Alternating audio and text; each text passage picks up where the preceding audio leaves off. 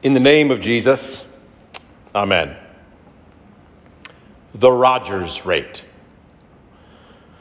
I'm guessing a lot of you have seen those commercials, the State Farm commercials starring a Green Bay Packers quarterback, Aaron Rodgers.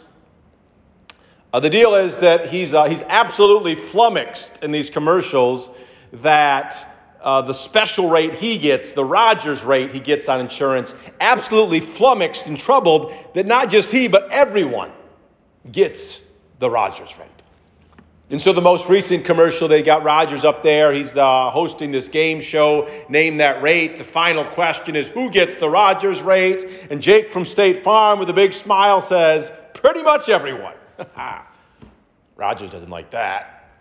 Moves to the next person, another gleeful, me! And the final contestant, also me! Rogers dismisses them all, tears up the cards, can't be right. Everyone gets the Rogers rate. It's a good commercial. Not a big fan of Aaron Rodgers. Not disappointed with last night's ending of that game. Mostly not a fan because he beats my favorite team most years, twice a year. But it is a good commercial. It's good because it's memorable, funny. But it's also good because it plays on this natural human inclination that we're all familiar with, this idea that things are more valuable.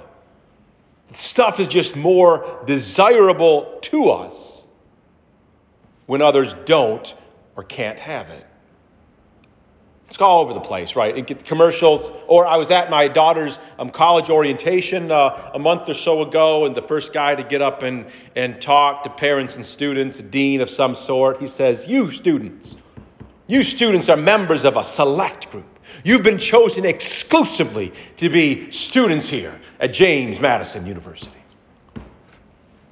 Fine, and it was a nice speech or whatever, but what I was thinking to myself is, JMU is a great school.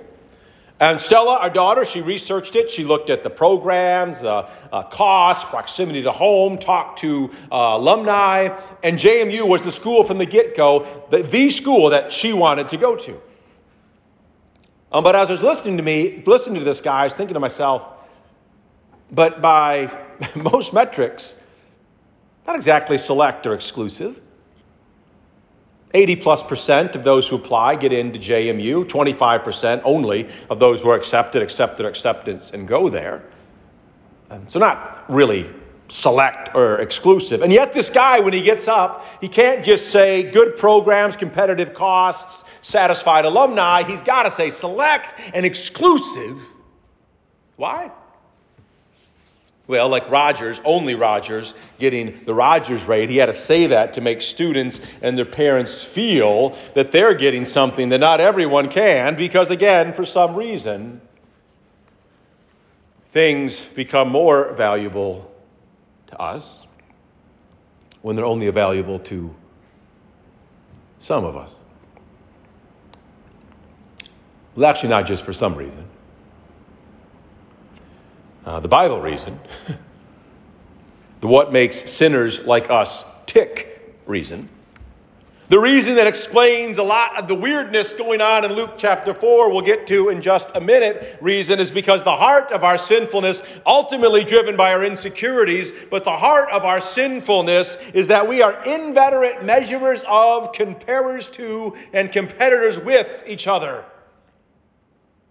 Adam and Eve, Adam against Eve, Cain versus Abel, the disciples always jonesing for who's going to be on top. Hardly a Bible story without this stuff. So much the competitors are we that we will turn anything and everything into currency in our scorekeeping game. The school you attend, the brand you wear, the car you drive. And law of inflation, currency, whether dollars, euros, or auto insurance rates, the currency becomes less valuable the easier it is to come by. Even Jesus. Even Jesus and the gospel and good news for the poor and liberty for the captives and sight for the blind. Even Jesus can be co-opted into this game. And I really think that's what's going on in our gospel lesson for today. Jesus, he's been going around a little bit, preaching, teaching, doing some miracles, and now he comes for the very first time to his hometown. He's made it big. He goes to the synagogue. He reads this beautiful passage from Isaiah. The Spirit of the Lord is upon me. He's anointed me to preach good news and liberty to the captives and sight to the blind, to proclaim the year of the Lord's favor. He sits down and says, today, this is fulfilled in your hearing. That is, we are making history right now. This is happening for you. You captive, freedom for you. You blind, I've got sight for you. You oppressed, I've got liberty for you. All of you weighed down in so many ways. The Lord's favor is for you.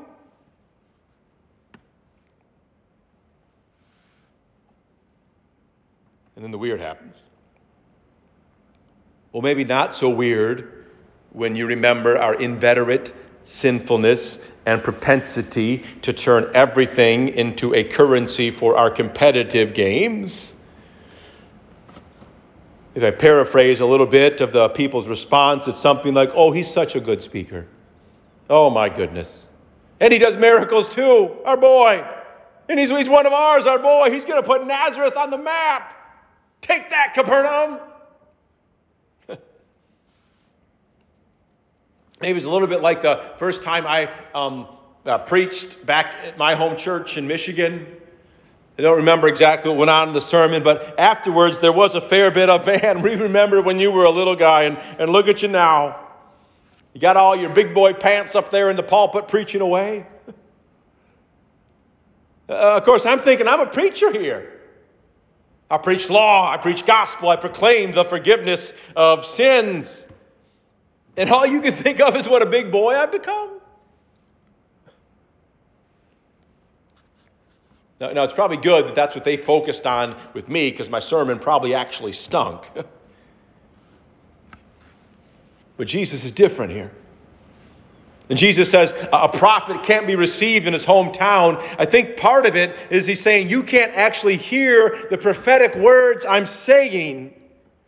You can't hear what they're about and how they're for you and how you need to hear them because you're too worried about how you might cash in on knowing a superstar. How you might have Jesus in a special way that other people don't have, in a more exclusive way because he's from your hometown or something like that.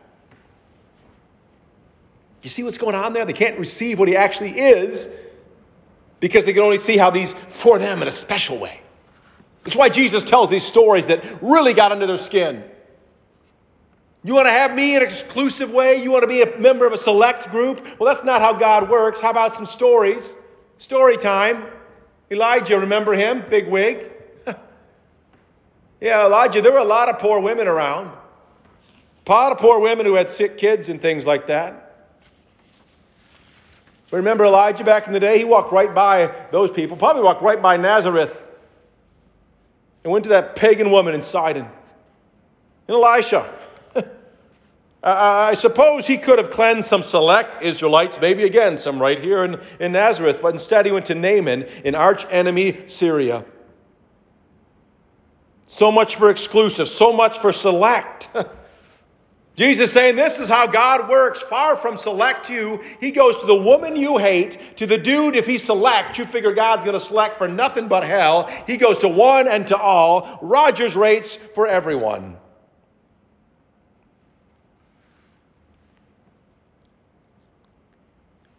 In other words, we might say, you're not special. At least you're not special in the way that inveterate sinners who turn everything into currency think they're special.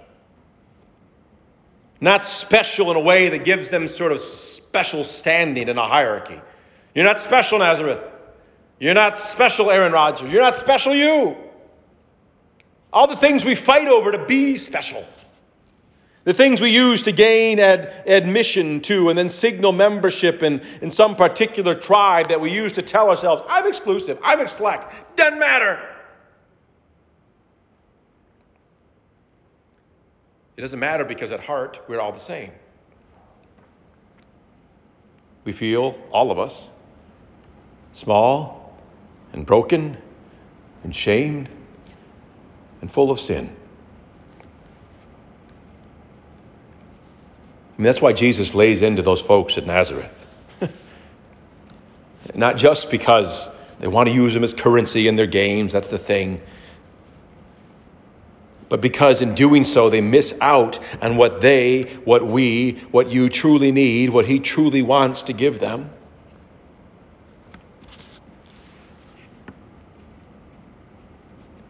He's got to rip that comparing, competitive thing out of them and out of us so that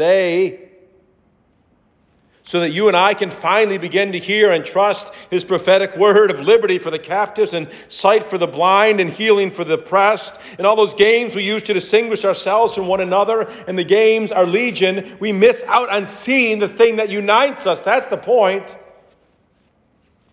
How needy and broken and in pain we all are.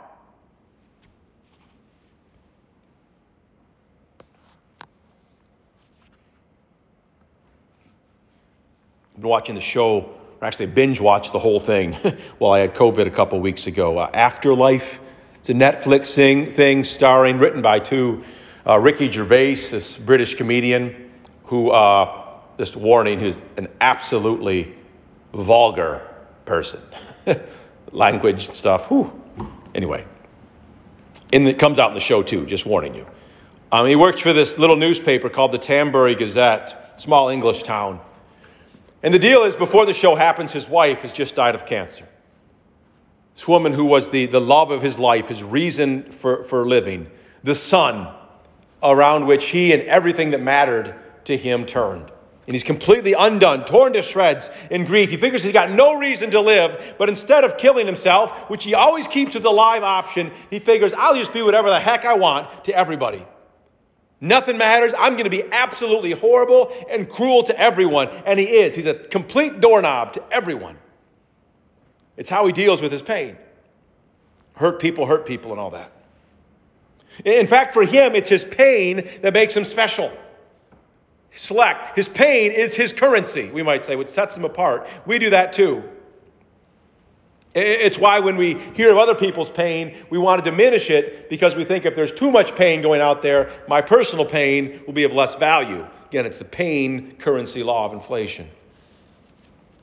But something happens to him, his currency, it starts to get devalued. Something he resists at first, but then can't. It gets devalued as he begins to see that everyone has their own pain. His brother-in-law, Matt, his marriage is falling apart. He finds out about that.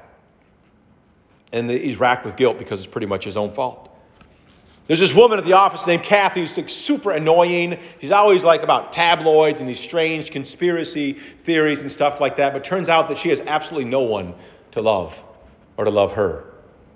She's got one of these little snow globe things that you're supposed to slip a picture of your family or your loved ones or even your pet or something in the middle of to remind you of them. And she's got one, but it's empty.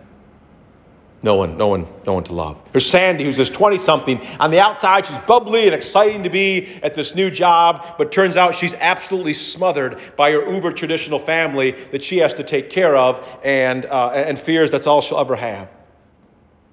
There's this guy, Brian, big-time weirdo, stops in the office all the time with some dumb story about his life that he wants them to include in the paper. And they just think, come on, Brian, leave us alone until finally go to his house and hear his story. He's become a big-time hoarder. Since his wife left him, he's got absolutely no one either.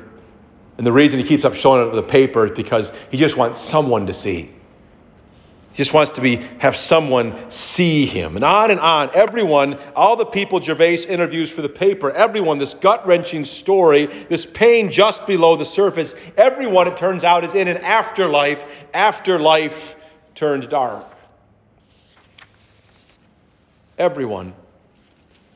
Aaron Rodgers and Jake from State Farm and everyone from Nazareth and everyone from everywhere else and you and me without distinction, blind and broken and oppressed.